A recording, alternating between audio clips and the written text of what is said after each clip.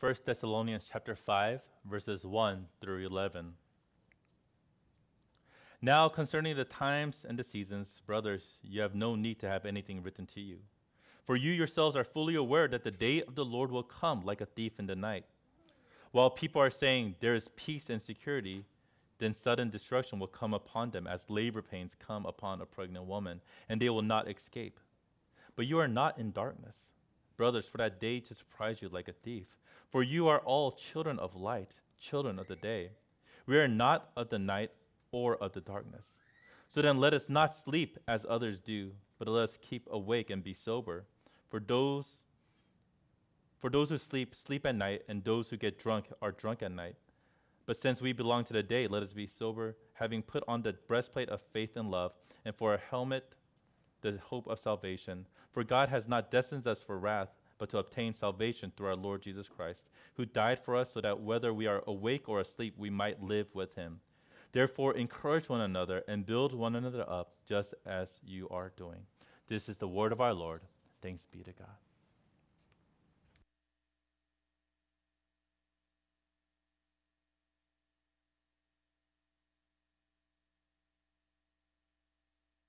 Our beloved church family watching online, hope and pray that you had a good and faithful week of God's provision and blessing upon you. Now let's ask God to be with us as we hear his word. Would you bow your head and join me in prayer?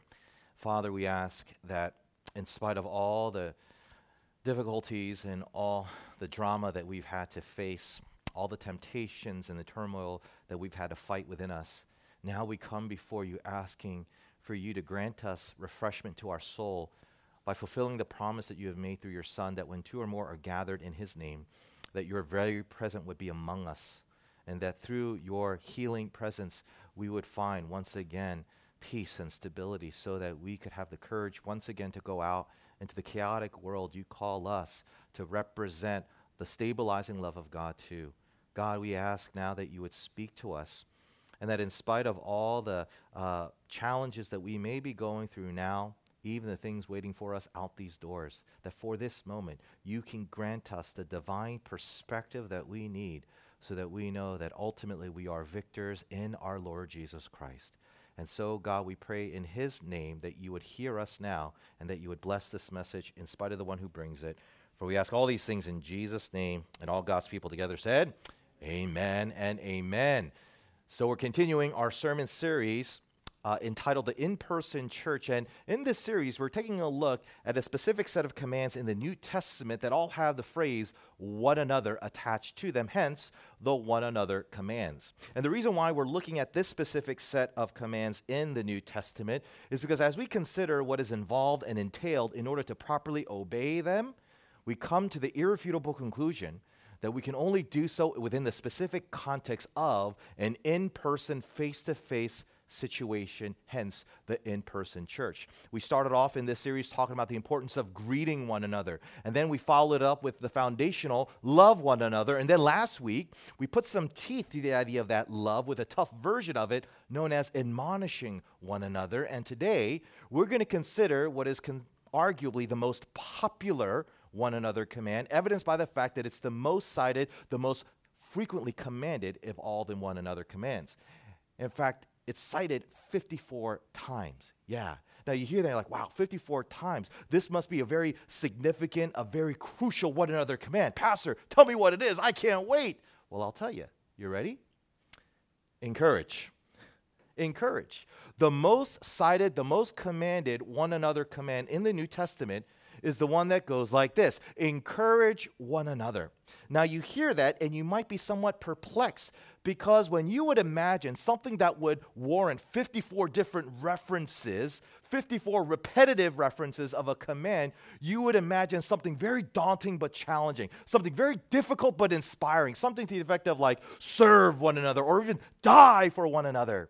But encourage one another, it just seems so anticlimactic. It just seems so unexpected.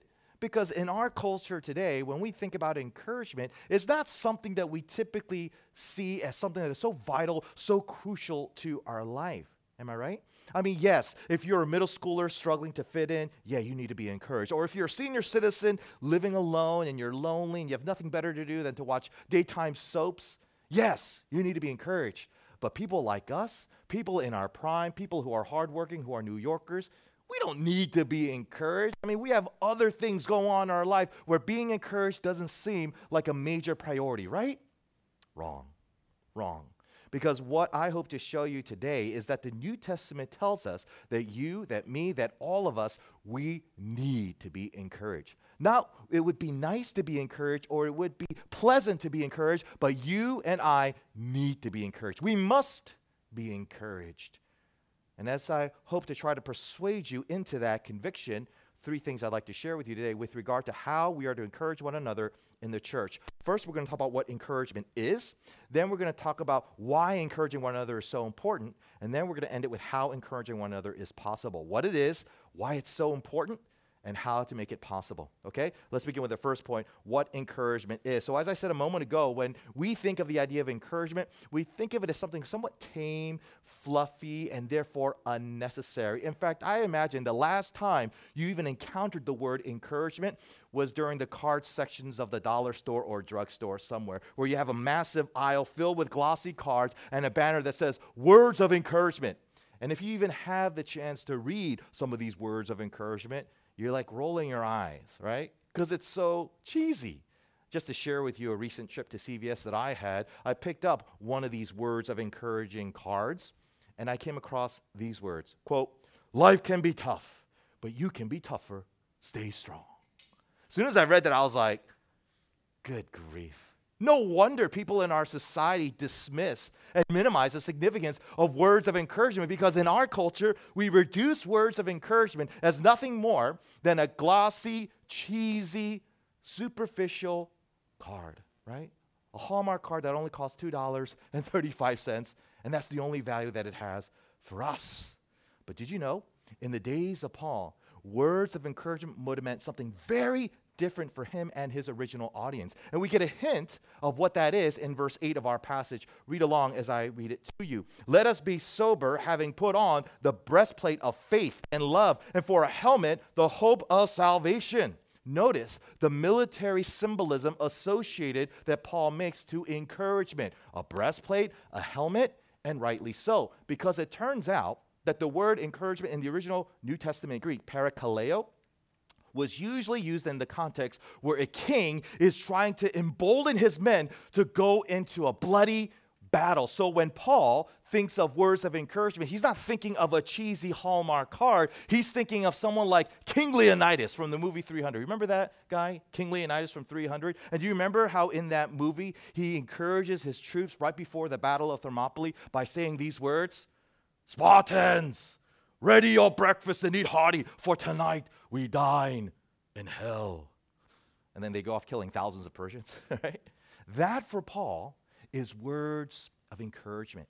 They're words that inspire, words that motivate us to face daunting challenges, to confront difficult people, to embrace overwhelming circumstances, and not to respond in cowering fear, not to be filled with self-loathing and self-doubt, and not to cower in such a despairing, giving up mindset. No, it is when you respond to such circumstances with courage and fearlessness for the sake of other people. That's what it means to encourage. It means to give people the hope that they need in circumstances that tell them they should doubt. It gives them the fire to go forward instead of to cover themselves with the coldness of fear, you see. That is what encouragement is, and yet so sadly, so often, so many of us, we hardly ever experience that kind of encouragement. If anything, most of us have experienced the polar opposite. And of course, I'm talking about discouragement. In fact, in our particular demographic, a humorous illustration of the kind of discouragement that we may have experienced goes something like this. You're in high school. You're studying hard to make your parents proud, to please them, to get into a good university, and then grade reports come out. Your school report card comes in, and your mom's like, all right, give it to me. Let me see. Let me see. Okay, A plus, good. A plus, A plus, good. A minus. A minus. A minus in horticulture? How dare you? How dare you get an A minus? How dare you bring an A minus into my home, disrespecting me after all I do for you, right? Now we can kind of snicker and smile at a humorous illustration that has some relevance to our lives. But it's not so funny when you hear staggering reports of teenagers killing themselves over their grades. It's not so funny when you hear how in South Korea they have the highest rate of teenage suicide more than any other country in the world. Why? Because of the pressures of school. Now, linger on that for just a moment as I ask you this question. If that is the destructive power of discouragement, especially over something so insignificant like grades, how much more powerful could be the constructive, empowering energy of encouragement in our lives? You see, encouragement is not something needed for middle schoolers, nor is it simply for senior citizens. It's for you, it's for me, because we live in a daunting, challenging world, amen? Filled with people trying to tear us down, shame us, guilt us, overwhelm us in such a way that left to ourselves, it could keep us in a destructive mindset, either to ourselves or the people around us.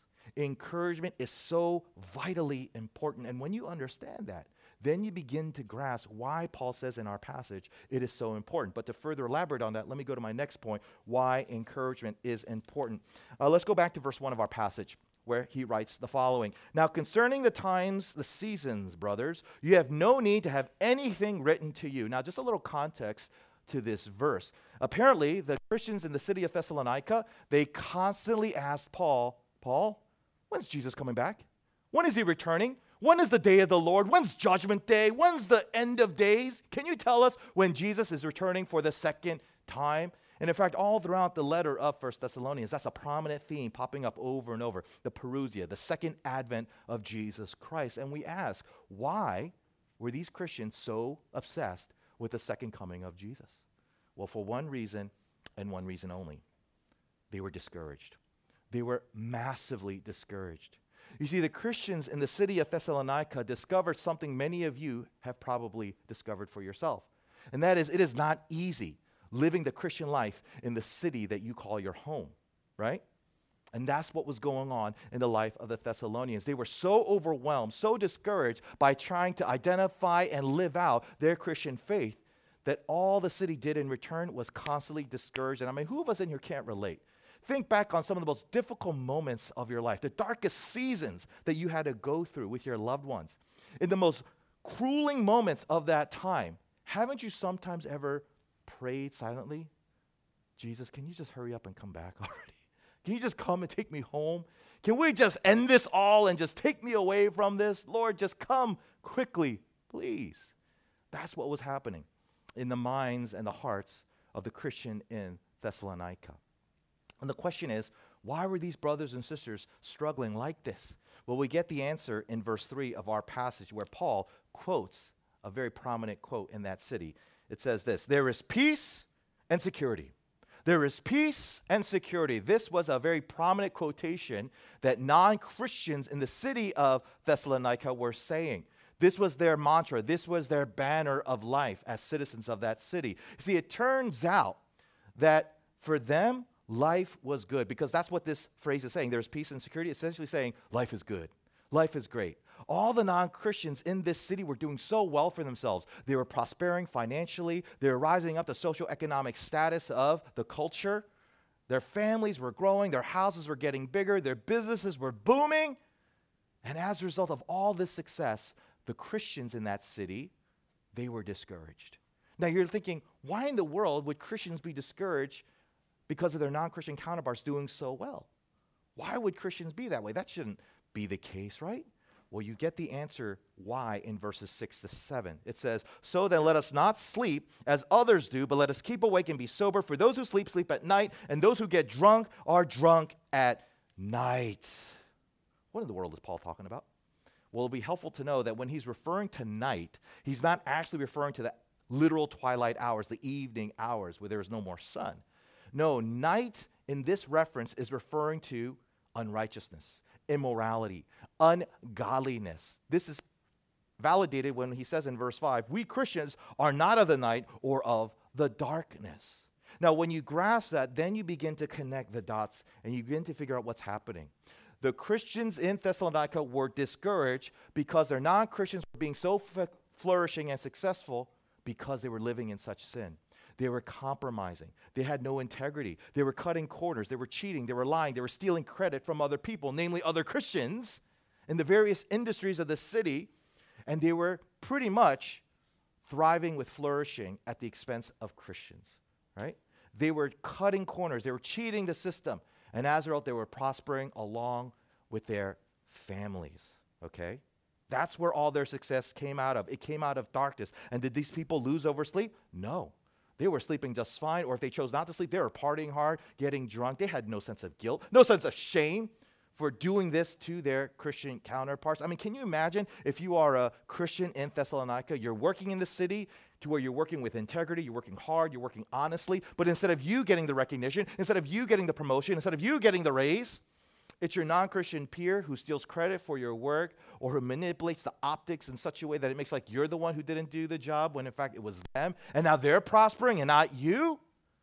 You know, there's a very prominent phrase that we teach our kids: winners never cheat, cheaters never win. But in the city of Thessalonica, it was more like cheaters always win and Christians always lose. And as a result, these Christians in Thessalonica were so massively discouraged to the point where they wondered, is it really worth living this Christian life? How is this fair? How is this right? How is this consistent with the say that we would be a blessing to the world if we followed our Lord Jesus, when all it seems to result in is us being cursed and passed over, right? Is this something that you can relate to, Christian? Of course you can, because I've seen it and I witnessed it in your lives. How do you explain a woman who is so godly, so pure, so righteous, has never compromised herself in any way, who would make a fantastic wife, amazing mother, and yet nobody is giving her the time of day? No one would pursue her. No one even would consider her as a marriage partner. Why is it that there are couples in the church who would make fantastic parents, and yet for whatever reason cannot get pregnant? Meanwhile, their pagan counterparts who are so self-absorbed, so narcissistic, constantly get pregnant with kids they don't even want. Why do we live in this kind of world? Because that is the world we live in. It is a world that discourages the people of God. And because that is so, we need to recognize why it's so important that you and I, that we frequently, consistently, chronically gather together in an in-person setting so we speak words of encouragement, do acts of encouragement for one another so that we can counteract and countermind the discouraging effects that this world constantly throws at us. Because here's the thing, folks, I don't care if you think you have robust faith. I don't care if you think you are uber devoted to Jesus. If you are not getting your fair share of encouragement and not giving your fair share of encouragement to the people around you, your faith will unravel. It will be unbound, and eventually it could disintegrate. Consider the great Apostle Paul, who none of us in here would ever dare say is a spiritual weakling, and yet he even confessed of how he desperately needs to be encouraged. Consider in his own words, 2 Corinthians 7, where he says this: "For even when we came into Macedonia, our flesh had no rest, but we were afflicted on every side, conflicts without, fears within. But God, who comforts the depressed," he was depressed, "comforted us by the coming of Titus." If someone of the spiritual caliber of the great Apostle Paul needs to be encouraged, what makes you think that you and I don't need to be encouraged as well? We live in a discouraging world, and there is times and necessities where you need to be encouraged and you need to encourage others, because this is the context, this is the situation, this is the world we're living in. Now, I know you might hear that and you're like, well, Pastor, I don't know how I can pull that off, right? Because going back to some of the examples you gave, how do I encourage a single lady who desperately wants to get married, who's discouraged by her singleness? I don't have the power to snap her a husband, you know. That's what would encourage her. So what do you expect me to do? What could I possibly do? What could I possibly say, you know? Or how about that couple who can't get pregnant? What am I going to do to encourage them? I can't give them a child, right? Maybe I shouldn't give them my child. So what can I possibly do to encourage when I'm powerless to provide the very thing that they're deprived of that's causing them to be so discouraged now? That's a great question. And that leads me to my final point, how encouraging one another is possible. Let's read verses 8 and 10 all together one more time.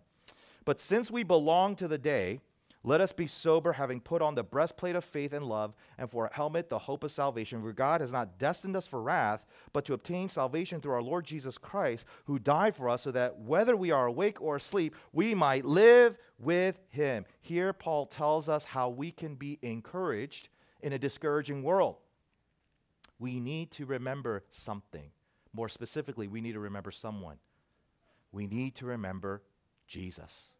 Listen again. Make sure you didn't not hear it. For God has not destined us for wrath, but to obtain salvation through our Lord Jesus Christ, who died for us, so that whether we are awake or asleep, we might live with him. We might live with him. See, Paul is essentially saying is this. Look, you may be discouraged because you're not getting the proper recognition at work that you rightly deserve. You might be discouraged because you don't have a spouse in your life, and there's no prominent person in sight who could fulfill that role. You may be discouraged because your womb is crying out for a child, and that child is nowhere near your body. But you can still be encouraged, Christian, because you have Jesus. You have Jesus. And you need to be reminded that you have this Jesus. How? By constantly remembering the gospel. By Christians encouraging you with the good news of the gospel. Because what is the gospel? The gospel is the message that says God has every right, because of our sins, to discourage us with the most discouraging thing of all. He could have banished us. He could have rejected us. He could have separated himself forever due to our sins. And he would have been completely justified in doing so, but he does not. Instead, out of love, he comes into the world as a mortal human being, Jesus Christ, and he does what? He suffers the full payment, the full punishment for all of your sins and my sins on the cross as your Savior substitute, to where if you put your faith in him through the repentance of your sins, you are forgiven of those sins, and then what else? You're given the promise that he is always with you. Right? See, the thing that Paul wants to teach the Thessalonians and us today is instead of fixating on when Jesus is coming back the second time, we need to focus on what Jesus did the first time when he came. Let me say that again. Instead of fixating on when Jesus is coming for the second time, we need to go back and remember what Jesus did for us the first time. Because what did Jesus do for us when he came the first time? He acquired through his work on the cross God's approval, God's acceptance, God's affection. God's approval, God's acceptance, God's affection upon us. And Paul says, you need to remember that. That's so crucial. Why? Because when we understand that, then we come to see why having God is the most encouraging thing of all. Let me explain. Let's say that single young lady who's been single for many years and so discouraged, right, finally finds Mr. Right. He comes into her life, and she's married to him. And on the day of her wedding, she's super encouraged. Here's my question. Do you think she's going to stay that encouraged throughout her married life with him? Probably not. Why? 2 reasons. Sin, death, right? Soon as she marries Mr. Right, eventually she's going to realize that moment he's Mr. Wrong because he's a sinner. And her sin comes out in response to his. And not only that, even when things are going well, there's still the sadness of death, right? Either your death or your spouse's death. Or how about that situation of that magical couple who would make great parents? They're so discouraged because they're so infertile, and then by a miracle, they get pregnant and this baby comes into their life, and they're super encouraged. You think they're going to stay encouraged? No. I am a father of 5, okay? I love my babies, yeah? 2 problems, though. Sin, death, right? Sin and death. When your angel is capable of becoming a demon that makes you into a demon yourself, you're not that encouraged. Or when they move on out to college, or God forbid, when you're gone by death or they're gone by death. See, anything or anyone that can be a source of encouragement here and now eventually leads to discouragement because of sin and death. But God's acceptance, God's approval, God's affection for you never discourages you because your God never sins and your God never dies. Do you see? Now do you understand? If God is the primary source of your encouragement, that no matter how hard this world discourages you, no matter how overwhelmed you get, you have a baseline foundation that ensures a bare minimum of encouragement that gives you the mindset to not crave for the second coming. Oh, come quickly, Jesus. But instead a mindset to say, I am stabilized and secure because I have the promise of my eternal God, that he will forever accept me, he will always approve of me, and he is so affectionate towards me in Jesus Christ. Therefore, I can go out into the world and encourage this world that desperately needs that same encouragement. It needs the encouraging news of the gospel. And if I go out into the world and I do get discouraged, which is something that does happen, that's when I come together with my brothers and my sisters, where I gather in person, consistently, chronically, and I speak the gospel to each other, and they speak the gospel back to me. And now, my mindset is where it should be. I remember the good news and the foundation of why I should always be encouraged, even during discouraging times and discouraging seasons. You see? This is why we are called to encourage one another, because we have a gospel to proclaim to the world and a gospel to remind each other, show that Jesus Christ is exalted and that he shows himself to be who he truly is. He is the encouraging person of all. He is the hope of the world. He is your hope. He is my hope. He is ours together. Amen? Amen. Let's pray. Father, as we think about all the things that we are constantly discouraged by, whether because we are deprived of certain things or opportunities or certain people that we desire, Lord, we thank you that we have not been deprived of the most crucial thing we need most of all, which is you. You have accepted us. You have approved of us. You have given your affection upon us, all because of the work of your beloved Son, our great elder brother, Jesus Christ, our Savior, our King, our Messiah, our friend. And now, God, we pray that as we think and ponder about all the things that we're discouraged with right now, that we would always run towards the church, and that as a church family, we would be eager and ready to announce the gospel once again to one another, so that we would remember that all the discouraging things that weigh us down melt away in the bright light of the encouraging hope that we have of being forever yours and you being forever ours. God, we are discouraged.